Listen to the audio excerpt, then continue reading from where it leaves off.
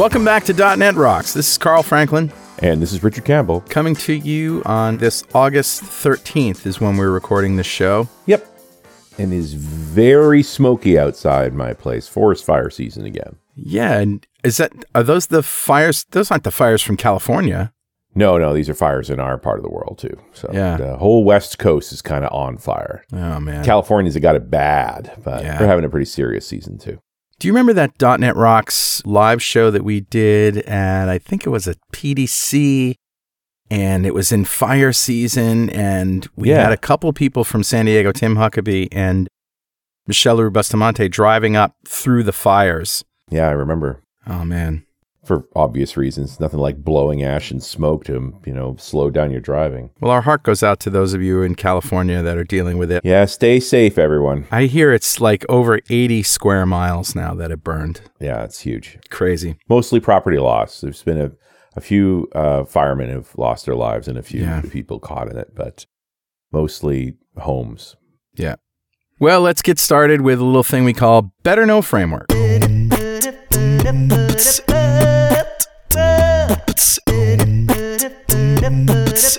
All right, dude, what do you got? Well, Postman. I've talked about Postman before. It's a solution for API development. And I talked about it in Better Know Framework on Mark Rendell's show a few years ago. Oh, yeah? But it's got some very cool capabilities that I hadn't noticed before. Is this stuff you're using in your current projects? No, but some of the other guys in AppVNext are. Oh, yeah. And they've been talking about it. So there's a documentation feature where you can document an API with examples, and it's like instant updates, live, very cool. It can also now mock servers. So, front-end developers can simulate each endpoint in a Postman collection in a corresponding environment to view the potential responses without actually spinning up a back end. Nice. So you can just hand someone a Postman file that perfectly simulates requests and responses to your server. That's very clever. And it sounds like the test harness you'd use to validate your API turns into your examples and just exactly not having to repeat yourself in terms of work to actually make an API that other people can use. That's exactly it. That's so clever. And like I said, just instantly updates. It's just, of course it does, because it's just web software, right? But when you apply it to something as centric to development as an API, and you have all these tools and environments around it, it just makes everything a breeze. It's so smart. So smart. Cool. Nice find. Yeah, getpostman.com. There you go. So who's talking to us today, Richard? Grabbed a comment off of show 1365, which we did with one James Montemagno. Maybe you heard of him. Yeah, maybe. Back in October of 2016. We do a lot of shows with James, so it's not that unusual. It's just, got to pick a particular comment. And this particular comment comes from Mike Cerny, who we've talked to many times. I'm pretty sure he's got a couple of mugs. He's been a long-time listener. Hi, Mike. I'm reading your comment from 2 years ago.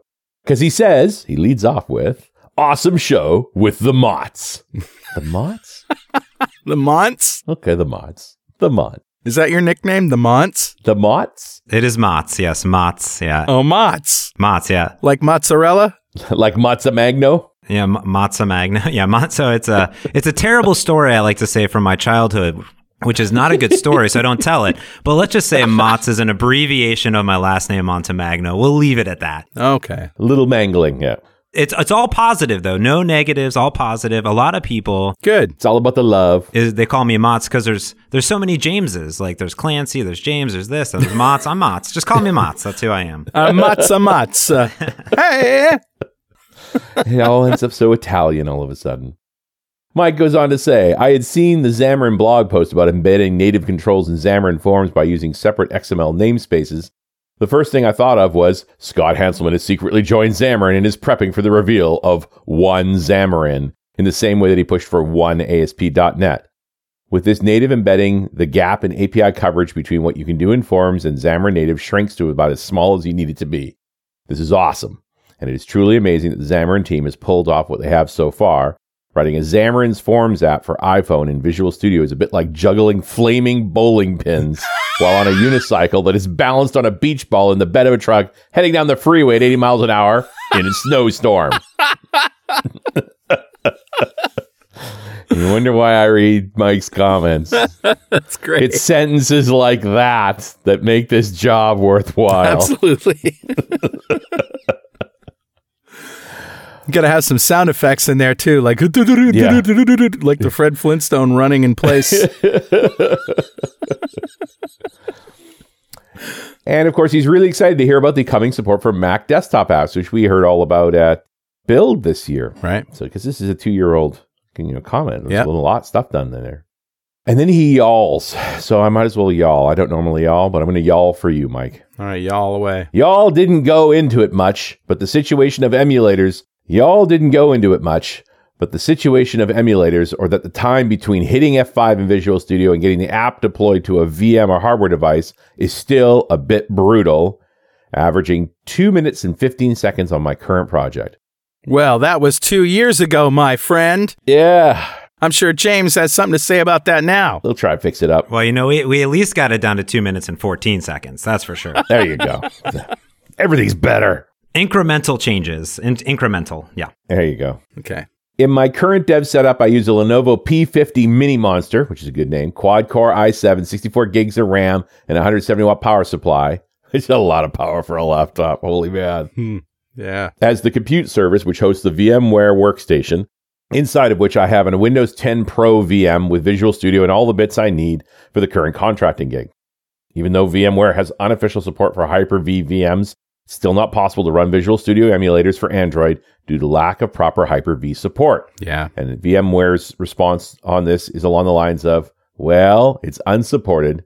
Sucks for you.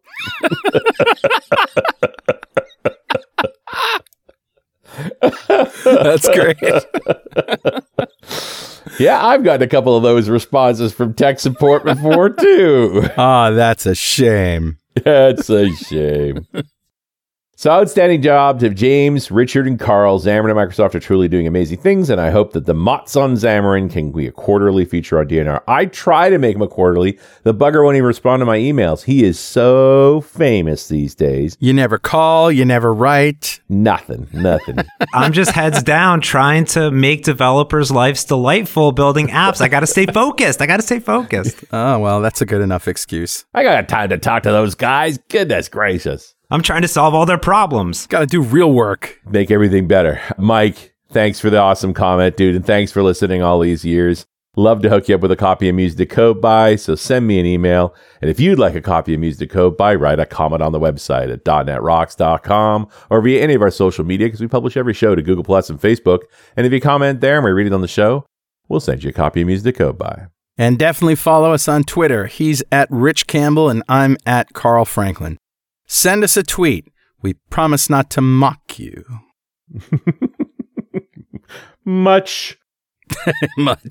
All right, let me formally introduce James. James Montemagno is a principal program manager on the Xamarin team at Microsoft. The rest of his bio you can read at .netrocks.com, because what else do you need to know? He's the Motts. He's the Motts. James, welcome back. Yes, thank you for having me back. And I'm sorry I didn't make it a quarterly, but let's try. Let's make it happen. Because we do have a lot of moving parts, and it's yet again an honor and a privilege to be on this side of the microphone talking with you two lovely gentlemen. Well, it's always a privilege to talk to you, and there's so many things that happen so fast, we need to have at least a quarterly. What's new in Xamarin Land? Well, I think honestly, this comment from Mike, even though it was 2 years ago, I would love to unpack and just kind of talk through some of the things that we've been doing recently and in the past too. So, I think that with Xamarin, we've always been trying to focus on making sure that we're at feature parity of iOS and Android. So, we just released Android P and iOS 12 previews and support out there just like last week, and we had long betas. But we also have a really big focus on ensuring that developers do enjoy our software and enjoy building applications with Xamarin, no matter how they're building it, just for iOS, just for Android, Xamarin Forms, whatever they're doing. And I think a lot of those pain points are things that I'm really focused on a day-to-day job here at Microsoft. So let me first unpack the build, specifically around Android build. We had a SWAT team kind of come in and look at our Android build over the last 6 months. And we did a few things that we announced at build. So we've added some support for iterative building. with Android applications. So we can be smart about when we need to recompile all of your app or bits and pieces of your apps, or maybe just your .NET Standard library or bits and pieces here. So that was a big chunk. And we also recently rewrote all of our resource parsing. So there's a lot of things that go into the Android chain of events, surprisingly. There's like AAPT, there's like dexing, there's AOT, and there's all these different things that happen to get it onto a device. So we try to go through each and every one of those and where can we shave off a second here, a second there, because every second counts if you're deploying, 50, 60 times a day. But we also recently did this thing we call eager deploy. And eager deploy is really nice when you're deploying to a fresh emulator or you're switching between Android SDK versions. Because what eager deploy does is, in the past, we would try to install bits and pieces onto your device or emulator that we need to debug your app in an order. So it was just synchronous. It was like, do this thing, do this thing, do this thing. And then someone said, what if we just, fire those all off and just task win all, win all, and so what we do is we attempt to get your emulator or simulator or device in a state where we can deploy a bunch of stuff that has nothing to do with the build while you're building. So we do not only your build, but prep your device for deployment at the same time. So that means that we can take a large chunk of time off. So with eager deploy in these increments, we've seen anywhere between shaving, 5 to 10 seconds off, all the way up to shaving like a minute off of some of these deploy times and these really, really huge applications that we build for like Connect and build like these airplane apps and hotel applications. So we've seen dramatic improvements there. And it doesn't stop there because we look at every single bit. So we look at Xamarin Forms, right? And we say, okay, well, Xamarin Forms, what's happening specific with Xamarin Forms XAML? Oh, well, we're parsing some embedded resources, or we're parsing the XAML compilation. Do we have to reparse the XAML? Can we shave seconds off of there? When and how are we doing that?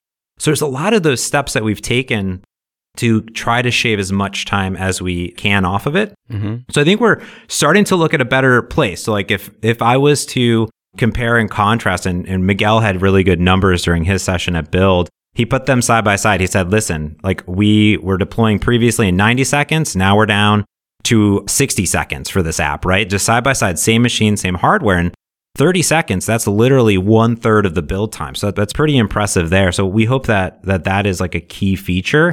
And that's on both Mac and PC. So no matter where you're going, everything's cross-platform. But nice. The biggest thing is that emulator, right? I've talked about my hate of Android emulators for a long time. Yeah, we all do. We all do. We're all just, it's complicated. Mike, he was in a virtualization area. I used to be that way. I used to run VMware Parallels on a Mac. Now I'm just on a Surface Book. But do I have Hyper-V? Do I need to do Docker? And like everything's evolving around us where, now I need to do Docker. So I have to have Hyper-V. So I can't run this x86 thing, which used to be fast. I guess I'll just plug in a device, right? Right. That's what you go down. So one thing that we announced, which will be rolling out in Visual Studio 2017 15.8, which should be by this thing comes out, it's in preview today, is our initial support for Hyper-V with the stock Android emulators. What are they? And haven't we been using them all along? Yes, that's a good question. Okay, so let me break down how this works. So we at Microsoft and Xamarin have been attempting to fix the Android emulators for a long time. So history, let's go down a little road of history here. We've been fixing to fix them. We knew there was a problem, and we attempted to solve it. So we first had Xamarin Android emulators. Those were based on VirtualBox. Those, of course, have some issues if you're running it with Hyper-V virtualization. And then Microsoft, we said, hey, what if we just develop our own Android emulators on top of Hyper-V? We don't care what Google's doing. We're doing our own thing. Okay. And those are great because they're super fast. They work on Hyper-V, and that's awesome. Now, the problem there is that since they're not from Google, you don't get all the latest updates. You don't get Google Play. You don't get all the enhancements that they're doing. So we kind of fell back to this world where we said, wow, like Google really made their x86 Intel virtualization like really, really good. Like the new emulators from Google are fantastic. They have Google Play. Mm-hmm. They can be sandboxed or unsandboxed. You can do fingerprinting. You can drag and drop things. It's like really great. And they're supporting it finally. It took them 10 years, but they're doing it. Yeah.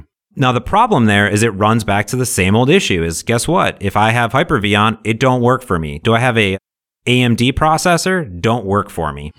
So what we did is we said, what if we could get Google's official emulators to not run on Intel's thing? What if we could just make it work with Hyper-V? It's just virtualization, right? Yeah. Right. It's either Intel's virtualization or our virtualization.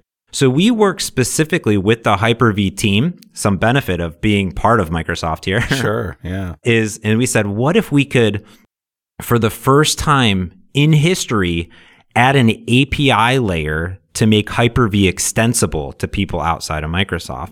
So we did that. This was in April Creators Update, April Update, whatever the April Update was. April, whatever the stones of red. There's lots of things. Yeah, sure. So around build, we put out this big update, and it included Hyper-V extensibility support. So that was step one. Step two that we did is we made a pull request to Google to add Hyper-V support based on this new extensibility to the official Google Android emulators. Wow. Ah. And Google just the last few weeks released those. The benefit here is that now those emulators will work on x86, Hyper-V, or AMD. So this is slowly rolling out. So the fall is going to look really, really good. I'm really excited about it. I think we fixed it. I think we fixed it. So does that mean the emulator sort of runs in a little... it's not a virtual machine, but it's sort of just a Hyper-V sandbox, right? Yeah, it's just instead of running through Intel's little virtualization layer, we just run it on our virtualization layer. Boom, done. Yeah. Wow. It's the same exact emulator. Literally, when you enable this support, your emulator is untouched. It doesn't care. It's just like, am I using this thing or am I using this thing? You'll just notice that it runs better, faster, all that. Exactly. Yeah. So that's it. And you can now then run Hyper-V. You can have Docker support. You can have your Android emulators. And now, if you have a device that has that supported, you're good to go. Or if you have AMD, it'll now work on AMD.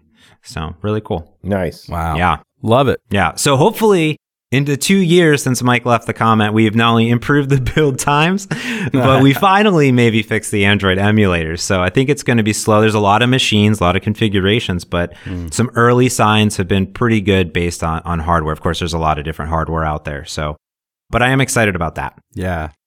And the Xamarin Live Player is still rocking, right? Yeah. So the Xamarin Live Player has always been focused on a getting started experience. Mm-hmm. It's only now available on Android, only because there's a lot of restrictions and changes Apple made to the App Store and things like that. So it's still available on Android, so it's a good getting started tool. But I think what we're seeing is a lot of developers actually break through that really fast and end up needing to deploy to a device, use custom frameworks. So a lot of what I'm doing now is looking to say, how can we go to the next level of make developers really productive, not only in the IDE, but outside the IDE. So I thought the Xamarin Live Player was going to be the end-all be-all of everything. But then I figured out that, developers building real software, we do crazy stuff. And it's hard to handle that. So I think in the next quarter, when you have me back on, I think I'll have a lot to talk about in I call it the dev loop, right? The build, compile, redeploy. Right. My goal is to shorten that so much that you don't even have to think about it. You want to make a change, you just make a change and it works. So these are things that I'm fighting for here. So I'm really excited about the future going down that route. Awesome. Hey, hold that thought right there while we take a moment for this very important message. Hey, Rockheads, this is Carl Franklin. And this is Richard Campbell. Here to announce the NDC Sydney Conference, September 17th through 21st. Go to ndcsydney.com to register. Tell them Carl and Richard sent you. And we're back. It's .NET Rocks. Carl Franklin, Richard Campbell over there, and James Montemagno over there. And we're talking about what's new in Xamarin and iOS. Beyond the Live Player, James, there's the iOS simulator, which I thought was super compelling because you can't touch a Mac. Yes, it's very true. You cannot touch them. I mean, you can physically touch the Mac. You just can't get the touchscreen to work because there is no touchscreen. Yeah, so I think, when we talk about what that dev loop looks like for iOS developers, we've done a lot in that space. So I'm really glad that you brought up this, because in the past few months, we've added some really cool things. One, we've actually, in the next release, this new release of Visual Studio 2017, we've increased the speed of the remoted iOS simulator. So if people don't know what this is, it's available for everybody, no matter what version of Visual Studio you have. You say, I want to, build my iOS application, see it on a simulator. You just hit F5 after you're connected to your Mac, and boom, a simulator pops right up. Touchscreen support, screenshot support, rotation support, everything that you could want, because it's actually an iOS simulator. So you have all of that. You can run multiple simulators, but we've taken it a step further. We said, how else can we help developers be successful building and deploying apps? So naturally, you want to not only be able to deploy to a remoted iOS simulator, but you want to put it on your device. So we integrated into Visual Studio Wi-Fi debugging for iOS devices. Cool. Yeah. So I use this every single day because I have a MacBook Adorable. It has one port. Right. And that port is for Ethernet, and I can't plug it in. I literally cannot plug my iPhone in to debug it into my Mac. So what you do is you pair your iPhone with Xcode on the Mac one time, and then over your Wi-Fi, your iPhone is discoverable by Visual Studio. Right. So when you go in and you say, I want to deploy to iOS, you say iPhone, and it says iPhone, whatever the name of it is, and then it'll be like network connected. And you say debug, we shove everything over the Wi-Fi network and start a live debugging process to debug your iPhone application over Wi-Fi. So now you truly can leave that Mac over there because you got the simulator, you got the device, and even better, we integrated iOS auto provisioning for your iOS applications. So this means you don't have to worry about provisioning profiles, registering your Mac, doing anything. You literally first just point your PC at a Mac. We'll install all the bits that you need, even if you don't have Visual Studio for Mac installed. And then you just sign into your Apple account, and we'll handle registering your Mac, registering your device, registering your app ID, entitlements, get everything going. So when you hit F5 to deploy it onto your device, everything just works, and it takes seconds. This used to take me days to get set up. Awesome. And now it's literally a radio button inside of Visual Studio, which is so cool. Push the button. Push it. Just push the button. Go. Nice. And I got to jump back to the beginning of that. Did you say MacBook Adorable? Yeah, I was Googling that too. That's a thing, apparently. What's an Adorable? That's too clever a name for Apple. It's like a small MacBook with no ports. Well, you mean like all MacBooks? Got to pay extra for the ports. Even less ports. Yeah, you can only get so many ports. So there's the MacBook Pro. Then there's always been the MacBook, and then there was the MacBook Air, which they haven't updated in forever. So instead of updating the MacBook Air, they created a lighter, thinner MacBook called the MacBook. And a lot of iOS developers call it the MacBook Adorable, and John Gruber and a bunch of other people call it the Adorable. So I have a rose gold MacBook Adorable, 8 gigs of RAM. It has a mobile processor in it that I'm sure my Pixel 2 is much faster than my MacBook. That's my main build host. It just sits there and it just builds iOS apps, and that's it. MacBook Adorable. It looks beautiful. Wow. Yeah. It's adorable. It is adorable. It's adorable. Yeah. It's like a computer, only cute. Yeah. It's true. That's funny. I still have my Mac Mini that I use for that at home. But my MacBook is, has Boot Camp and does both OSs, and I can do that. I did that for a while, and it's just tedious because using Parallels, Visual Studio and Parallels is just kind of meh. Yeah. So Mac and Cloud, that's what I like. Yeah, I'm a big fan. I've gone back and forth. A lot of people ask me what my ideal Xamarin setup is. And to be honest, it's always been previous. I would say, buy a super powerful MacBook, run Parallels, do all this stuff. And then all of these things that we started integrating into Visual Studio 2017 kind of made it So like I would rather just have a really beefy laptop or desktop at work and just have whatever Mac over there. It's not doing anything. It's just sitting there, right? Right. Right. And when I need it, I'll remote desktop into it. But besides that, I would rather have a full machine dedicated, like ready to go. Yeah. And that's how I really like doing it, because I find myself really productive in VS 2017 on a PC because I write a lot of libraries and crazy .NET standard shenanigans and whatnot. And I hope that eventually we'll talk a little bit about a big project I've been working on called Essentials, but a lot of that is really powered by 2017. So we even recently redid all of Xamarin Forms IntelliSense 100%. We integrated the WPF and UWP IntelliSense engines. So you get lightbulb support, you get squiggly support, namespace resolution, suggestions, binding completion. It's a beautiful thing. It's a beautiful thing. Oh, that sounds great. You mentioned libraries. You're well known for building Xamarin Forms components and Xamarin components.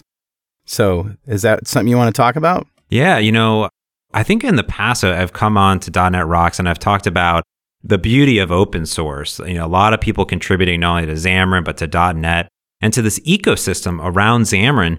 And I think there's two important aspects to Xamarin. It's that we've always supported the native platforms, but all those native APIs.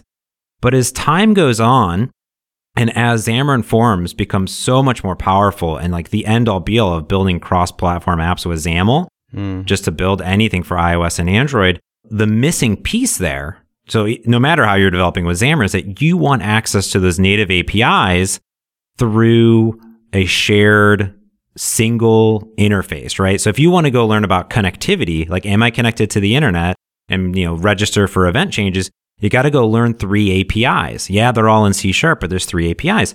So I had a big initiative maybe 2.5, 3 years ago called Plugins for Xamarin. I'm pretty sure we mentioned this previously. But I worked with the open source and I built tons of these things that abstracted a single API. So taking a photo, connectivity, compass, geolocation into a NuGet package. So I want geolocation. Give me geolocation for Xamarin. Boom, I got geolocation. And that abstracted API calls into platform-specific code. So you're still getting that native stuff. So as time went on, this was great. Your community making tons of these things.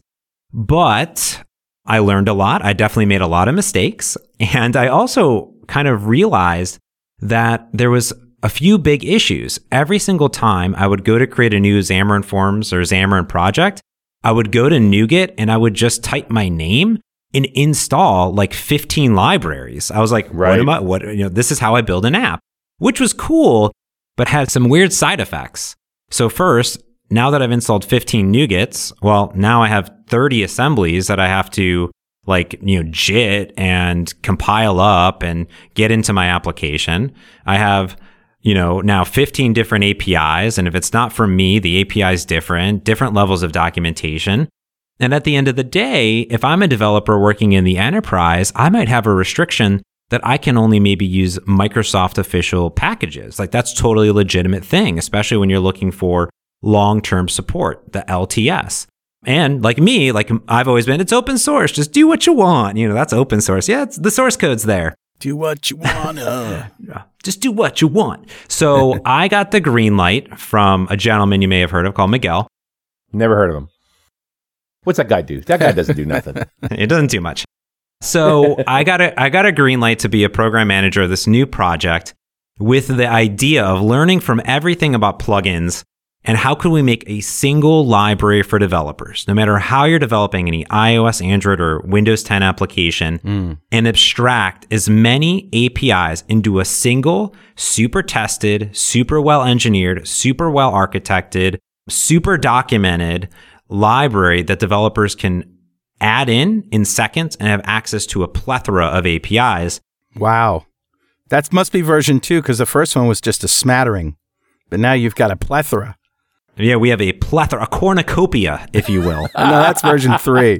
That is version 3. So we call this puppy Xamarin Essentials because it's essentials for any single Xamarin application. Nice. So with a single NuGet, you get access to, I'm going to list them all for you. Ready? Go. You guys ready? Go.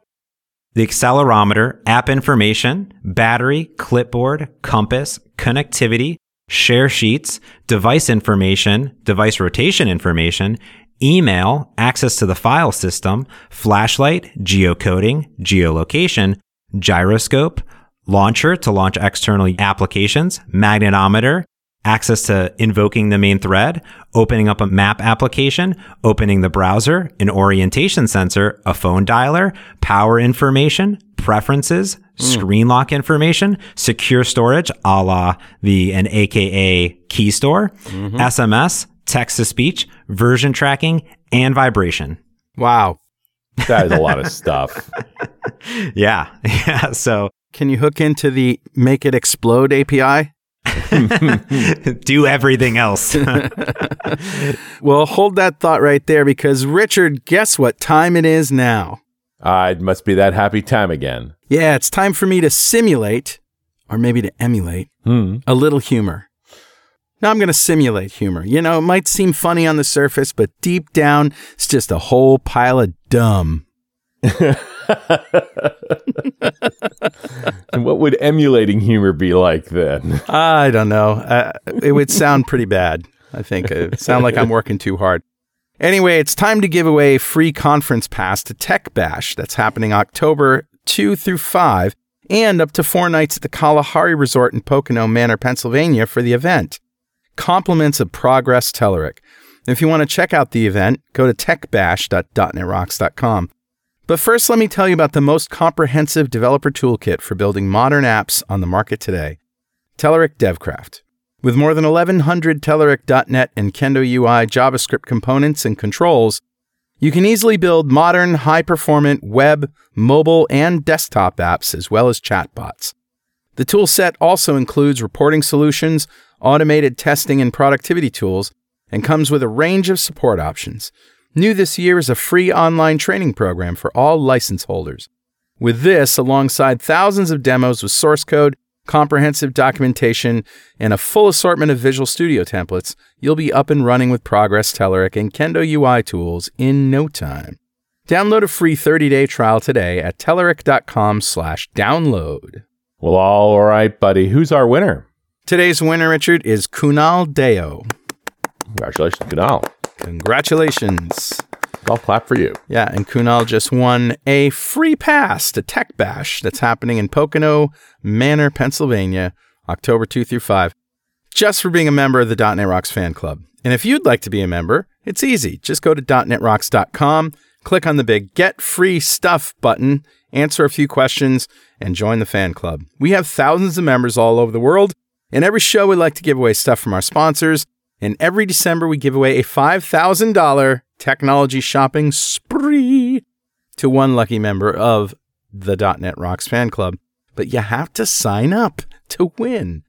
All right, James, it's your turn. You have $5,000. What would you do with it? What would you buy, sir? It's always a great question. Last time I talked about building a new dev machine, talking about build hosts and things like that. You know, I think I'm kind of changing a little bit of what I want. And I did a Twitter survey recently and asked people if they would be interested in watching me live stream building an application from scratch. And I had like 1,000 responses to it. And I realized that I don't have any setup for it all. I have like crappy web camera. I have an okay microphone. I do podcasts, so that's good. Yeah. But I don't have the monitors, the rig, anything like that to be professional, like a nice camera, the backdrop, that cool gaming seat. So You know, I always wondered why you called your podcast like some of the most nerve-wracking situation, like merge conflict. That, you know, merge conflict. Just, oh no.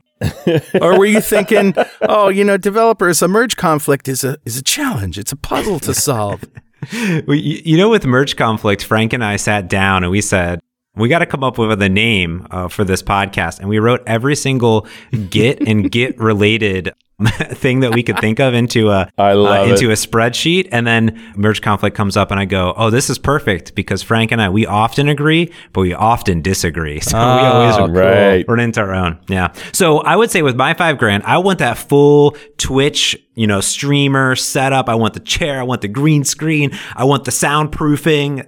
I want the expensive camera. You want to be like Jeff Fritz. You want to Jeff Fritz it up. Yeah. I want to be like Jeff Fritz. Yeah. $5,000 and you yourself can become just like Jeff Fritz. Every time I talk to him, oh, you got to get a Switcher Frame Flapper Gaba. It's only $300. Here, I'll send you the link. It's only $300. Here's my affiliate code. Yeah, it's only $300. No big deal. Yeah. He's awesome, though.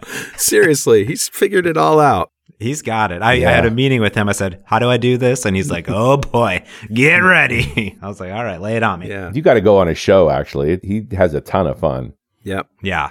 Yeah. It's really cool. I think learning development nowadays is really changing. A lot of people, they still love documentation, love the plural sites, all that stuff. Yeah. But being able to interact, right? It's the reason I love presenting. It's the reason I love going to hackathons. That interaction, I think it makes a lot of sense. I'm really excited to get into it this fall. Love it. Yeah, it's very, very cool. I'm looking at the Xamarin Essentials, and of course it's a play on Web Essentials. Yep, that's exactly why I named it that. Yeah. Move over, Mads. Here comes the Mots. Mm-hmm. But Web Essentials sort of went away, right? Like he decomposed it into different pieces. There's still a thing called Web Essentials, but all it is giving you a list of NuGet packages to load. Yeah, I think, that's what plugins, we went the reverse course. We said there's too many NuGets, there's too many things. Yeah. And we said we'll put it in one. And it's a beautifully architected solution. And I wrote more documentation for this thing than I ever have in my life. So it's crazy well documented. I'm very excited because it's important. If it's not documented, it might as well not exist. That's a lesson I learned early on. So sure. Yeah, we went the reverse course because of the build system. And some people may say, like the number one question I get, and I'm sure you're thinking it, is like, whoa, you added like 35 APIs. Like, isn't my application going to be bloated and like huge and like, whoa? And the answer, no, why would I do that? Why would we do that? No, of course not. We have this amazing technology called the linker. So we built this library to be linker. The linker. The linker. That's amazing. The linker links away all the stuff you don't use. So yeah. What's cool is that we made this linker safe. So no matter what level you set, so people can set none, so you don't link anything, but there's two other levels, which is link only Xamarin stuff or link Xamarin stuff and all the other stuff. So even if you say link only Xamarin stuff, we set a flag that anybody can do to say, hey, we want to be included in that list. So I actually upgraded an application which was using about 10 plugins.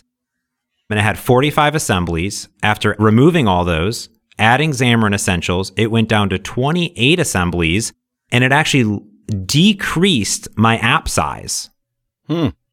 So, like the same build process, and I didn't have to change hardly any code. I had the same exact feature set. So I wanted to do a true testament to say, like, we not only architected this great, but we really thought of performance and app size concerns. Awesome. Yeah, and like you said, you only link in what you actually need, which is kind of funny because we call it the linker because it's supposed to import those things, but it also doesn't import the things it doesn't need to. So it's kind of the unlinker too. Yeah, it's the unlinker. Remove all that. I don't want that. I think of it as shaking a tree. That's what I call it. So you think of this beautiful tree. You're playing Legend of Zelda, right? And there's beautiful apples. And the apples, there's two sets of apples. There's really like juicy, nice apples that you got to kind of tug on, right? Because those are active. Those are being used. Right. But then you have those other apples that have been up there too long. They're rotten, decaying. And when you shake that tree, everything that you're not using falls away. That's what it does. Right. Yep. Hopefully that makes some sense to people that are new to it. But I'm really excited because imagine now you're a new developer or an existing developer. You say file new. You not only have a beautiful, vast cross-platform user interface library, but now you have over 35 plus APIs accessing native features at day one. And you learn one API, not 100 APIs, right? Yeah, and I think that's what's important. I'm really excited. It occurs to me that, web world and mobile world live differently. It's not a big deal to have a stack of DLLs sitting on a web server in case they're needed. Where it is a big deal when you have to compile that all together into an application that has to be deployed to a phone. So it's just a difference in lifestyle, essentially, of the kind of software you're building. Yeah. Yeah, it truly is, especially when you look at Android devices and the vast array of tens of thousands of different Android devices out there. And every little bit that you can shave off to decrease that startup time and make your app smaller, and it's going to make a big difference. Yeah, no question. It's just a challenge. You've got to keep it lean. But still, that's the resource-constrained device. As much horsepower as those phones have these days. Indeed. Yeah, you're looking at them and we think, we're walking around with Pixel 2s and iPhone Xs, and it's not the case for everyone. And even though they are powerful, like gigs of RAM, right? Like my more quadruple bajillion times the RAM that any of my first computers had, like they still struggle to load up, a bunch of DLLs and JIT across those. And because on mobile devices, there's so many things fighting for resources all the time. So yeah. So I think that's another thing too. Yeah. Yeah. So is there anything that you can tip us off to about stuff that we haven't talked about that's coming down the pike? Well, I think that there's a lot of exciting things that happen in Xamarin Forms 3.0. We just had 3.1 come out, which added a whole lot of these new things called platform specifics that I'm really excited about. Ooh. Because platform specifics, like Xamarin Forms is cool, right? Because you get a single UI layer for iOS, Android, and Windows, and you're like, cool, this is great. But then what if like iOS does this other thing? Like how come like they have like safe areas and they have like big toolbar things, and like Android, like their tabs can be on the top and on the bottom, but like, oh, how come Xamarin Forms can't do that? So the Xamarin Forms team tried to solve that by introducing these things called platform specifics. And there's about like 50 of them today.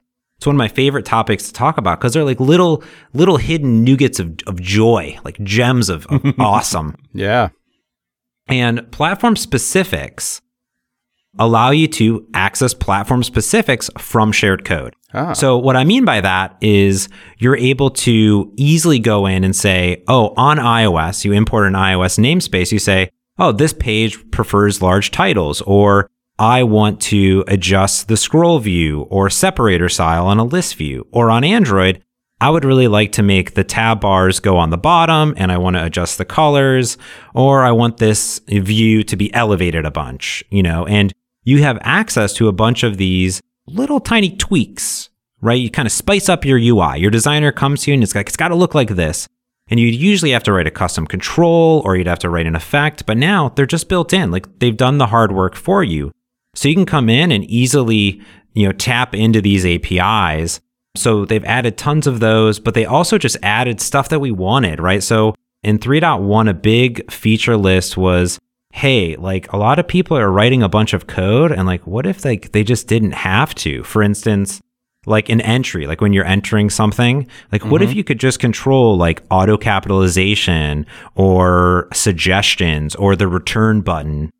So now it's just a property. Just say like return type, send, right, or enter, inside of it. Turn on and off text partition. It's a little property, but when you have to go write platform specific code, you're like, ugh, like why? Like why can't this just be built in? So like they're just building it in now. That's what they're like, let's just do it. And I know the community had a big sprint and David Ortnow is working on a lot of that stuff. And 3.2 just came out in a preview form. So there's a lot of new cool bits there. But I think it's a lot of these small incremental things. Like we laid the foundation down and we're just listening to developers and saying like, hey, how can we make your life, better on a day-to-day basis? So is it something we can do in Xamarin Forms? Is it something with the IntelliSense, or can we make that iOS deployment a little bit smoother? Yeah. Because those are the things that you don't run into them all that often, but when you do, they're like a big headache. And if you run into it, other people are going to run into it. So we're more than anything, I've been interacting and chatting with so many. I always talk with all of our developers, but working really close with the teams here to say, hey, let's just nip it. Let's do this. This is going to make our developers' lives happier. Let's just do it. All right. Here's a question for you, James. Hit me. Shared or .NET Standard? Go. .NET Standard. That's all done. the way. Boom, done. All the way. Yeah. So, all right. So you might be saying, well, James, that sounds like a tricky question. The answer is no. I think that with .NET Standard 2.0, all my problems are really solved. I mean, System.io's in there. Like, System.io, you're good. That was like my level. Like, when can I move to .NET Standard? Yeah. The difference here is that if you're an app developer, you kind of want that clean separation of code. And you're probably going to be writing some interfaces or accessing some things that way. And that gives you a single DLL to code against. It also makes your build faster because shared projects actually have to copy your files in, and diffing the assembly is a little bit harder. So I actually believe, with no scientific proof at all, or any studies that I've done personally, that .NET Standard will make your builds faster. But the thing with shared project that people really liked was usually for library creators. They could say, I could conditionally compile something. So just write in the code, I could say, if iOS do this, or if Android do this. And one thing that we recently started doing in Visual Studio 2017 was this thing called multi-targeting. Right. So if you look at the Xamarin Essentials code base, it's one project for Xamarin Essentials. And we use multi-targeting and have a file association. So it'll be like compass.iOS, compass.android. And at build time, it goes and it figures out what CS files to include. So you can actually use that in app development or library development, and it's really, really nice to do. So I think that the tooling in there will improve. I still think it's more of a library developer thing. But I don't know. I just think .NET Standard, it makes life easier. Like, here's the API. And with Xamarin Essentials, there's like less need than ever to go tap into that platform-specific code. Yeah, okay. That's me. What about you? What do you think? Am I wrong? No, I'm not at all. I just remember that the PCL solution was the preferred solution over shared. And then for a while there, it was, no, definitely use shared because, I don't know, it worked better at the time. And now that .NET Standard is in there, yeah, it makes perfect sense to me. It's the evolution. You just literally described the evolution. It was like, man, PCL is great, but then it has all these shortcomings to it. And then, shared project solves all these things, and then it has all these shortcomings. And then now it's like .NET Standard is here. And the cool thing about .NET Standard libraries and how they work is that the API is very much guaranteed. It's not a mystery of what's in my API. PCL was like, what is in this thing? I don't even know what APIs I'm going to have. This sounds like a great time. Now with .NET, like, ooh, mystery. I checked this checkbox. Who knows what's going to happen? Yeah. So the cool thing with .NET Standard is it can evolve, and the platforms evolve with it. And I think what's nice about .NET Standard is that it really allows you to make a library that can truly be shared everywhere without really having to think about it. So we can go to .NET Core, and go to ASP.NET Core, to Xamarin, to Unity now has support and things like that. So it really makes it like, I just want to write some code and share it. And this is a DLL that'll allow me to share it everywhere. Yeah. You know, in my work on the history of .NET, you know, talking through these changes that we went through, it was just like, it was learning when they used it that, you know, as more platforms came in play, it became harder and harder to manage. Yeah. Like, I think it's easy for people to get angry. It's like, well, you made me learn this. And you said, no, now learn this. And then you said, oh, no, better learn this. Like, no, it's not until it really got in the field that you understood PCL had the N+1 problem, that as the number of platforms increased, it just exploded into this thing that became unmanageable. Yeah, and too small a subset, right? Yeah. Yeah. It's something that naturally leads to the minimum subset rather than leading to the maximum set. Yeah. Yeah. Always be, why keep removing APIs? I want more APIs. That's right. Yeah. And that's really what it solves. Mo better. Yeah. Now, one of the shows that we just did a little while ago, well, I did, it was part of the Telerik web tour, the modern web tour with Laurent, and he was talking about, as a guy who built MVVM Lite, it's like, my goal as an API builder is to build to the lowest level of standard possible. Mm-hmm. But as a developer consuming these APIs, you want to go to the highest level possible so that you get the most features available to you. Yep. So it was a great piece of thinking from a guy who's clearly been building open source projects now for bloody 20 years, right? That's why this model's so compelling, is that it allows us to do the best, whether we're API builders or API consumers. Mm-hmm. Mm-hmm. Well, what about a wish list for you? What do you wish was better? And things that are outside of your control, obviously. Yeah. Oh, that's a tough question. I always want everything to be better. I think with Xamarin and how I work, I've now been doing this for, what year is it? 2018. So 7 years. I've been building mobile apps for over 7 years with Xamarin and presenting on Xamarin for almost 5 years professionally. And I think we've come a long, long way. My wish list is is always more of stuff, right? I want a world where I don't have to think about writing a custom control, and I don't have to think about going and finding another NuGet package, that everything is just there for me from day one, right? Just keep adding more. Like, I am enthralled by the latest versions and have been for a long time of Xamarin Forms and building apps. I think it's super delightful. I can pump out an app, and I can not only just a sample app, like a real application, And I'm really excited to see the toolkit that it offers grow. And I think my wish list is that it's what I work on a day-to-day basis. So I guess I have some control over this, is to keep increasing developers' productivity. Yeah. Because I don't need to invent something new. I'd like to invent new things, but if I invent something new or take what we have and I can make your life as a developer more delightful, and what I mean by that is shave 10 seconds off here, make things render faster, right? Make your application load, add a few more things, like, you're going to like it. You're just going to like your day-to-day more. And I think we've been getting there. I think we've been really focused on that. I think just that's my wish list, is just more of those small, iterative, let's make the day-to-day life of our developers just more delightful, because just turn up the awesome. Turn up the awesome. Turn down the suck. Exactly. Yeah. You don't want to turn up the suck. I just always want to improve that. And I think it's a really big push in the entire Visual Studio kind of org. Like, if you look at even recently, like unit testing in Visual Studio 2017, they added like a little spinner like in there, like you can now see what's running and where's running. I was like, that's the best feature ever. Like, it doesn't cut off the name. And I'll say, yes, right? Small things. It's the small things. But yeah, I'm excited for that. And, I'm also excited in general to see where else this whole thing goes. It's really exciting. Someone asked Frank and I recently, like, what do we think the future of app development is? Is it all going to be web? Is it all going to be native? And I go, man, I think just native right now is stronger than ever, because so many new opportunities with augmented reality and machine learning and AI are kind of unlocking those native capabilities again. It kind of went down where we're like, all right, we're just getting data doing this stuff. But now all of a sudden, you're really getting access to a lot of those things that a browser just can't do.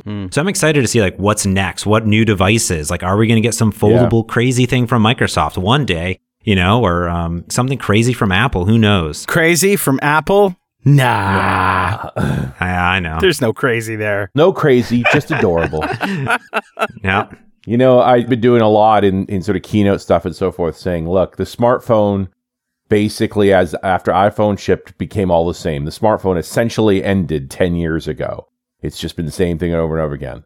Now, when do we do something new? Like, now that we've successfully propagated it to virtually every adult on the planet, now that we're all cyborgs, now that we've clearly demonstrated that everybody needs a technological extension to their body, what's the next one? Well, I'll tell you what, simplification is it for me. I have a Galaxy S8 Plus, and I've had, iPhones, and I have iPads. Like, I've had all of these things. Obviously, my favorite interface was Windows Phone. But the reason that I don't like this device is because if you just so much as brush it on the side or with your finger or something, combine that with the 1 second lag, and you're in places on your phone you really never wanted to go.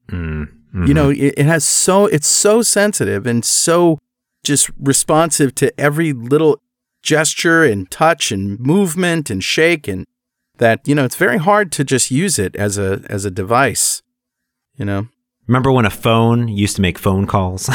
That's crazy talk. Nobody makes phone calls anymore. I mean, that's one of the reasons that voice commands is becoming a good option, just because I don't want to take the 50 seconds of clicks and back clicks and, to find the thing that I need when I can just say it. Yeah.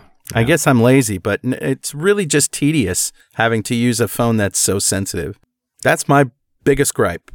Looking at a conversation between two millennials via, I believe it was WhatsApp, where they were literally sending audio clips back and forth to each other. Like, there's a calling mechanism built into WhatsApp. You don't even have to change apps. Right, but you know what? Here's the thing. When you're talking live like we are now, there's no such thing with WhatsApp as the uncomfortable pause. Yes. Which millennials are very, and I won't say just millennials, but I find children are very sensitive to that uncomfortable pause. You know? Whereas, you know, if you're WhatsApping, you don't know what that person's doing. They might be in the bathroom. They might be making a sandwich. It is an evolved form of communication. I think the evolution is still happening. Yeah. It's interesting times. Interesting times. Well, I think that's about all the time we have, speaking of times. And James, it's always a pleasure to talk to you, sir. When are we going to see you again? Whenever you want me to come back on, maybe every quarter, maybe every half. That's a lie. Yeah. I pinged you for months to try and get you back on the show. Months. Snagged. I know. Well, you know, it'd be great one time if you're ever down here in beautiful Seattle, Washington, swing by Channel 9, get in our podcast booth. That's where I'm at right now. And maybe we can record this thing live, stream it to the people. I challenge you. I like that idea. Are you going to be at Dev Intersection? I don't know. Was I invited? I should be.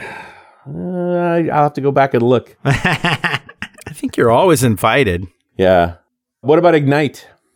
I will be at Ignite. Yes, I will be at Ignite this year. Have quite a few presentations. I'm very excited about it. So cool. Yeah, if you're at Ignite, come say hi. It's a very dev-centric Ignite this year, so that's interesting. Yeah, Ignite's been really growing in the dev scene, to be honest with you. I mean, Build is huge, but Ignite is just, if people have never been in it, like billions of people, so many people. It's crazy. So I think there's a lot of good dev content if you can navigate the hundreds of sessions happening. But yeah, it's really good. Yeah, yep. and the 3 time zones it's spread across. Yeah, that's true. That's true. That endless conference center. Yeah. All right, James, we're going to let you go. Until next time, thanks again, and keep being awesome. Yeah, thanks for having me. Again, an honor over here. Anytime, I tell you, I will come onto this beautiful podcast. All right, we're going to hold you to that. Thanks again. And we'll see you next time on .NET Rocks.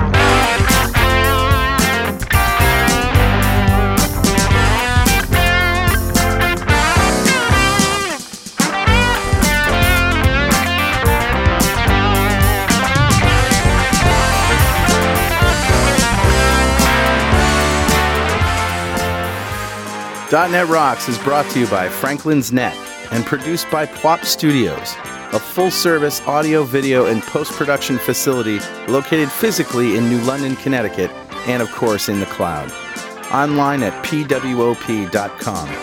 Visit our website at dotnetrocks.com for RSS feeds, downloads, mobile apps, comments, and access to the full archives going back to show number 1. Recorded in September 2002.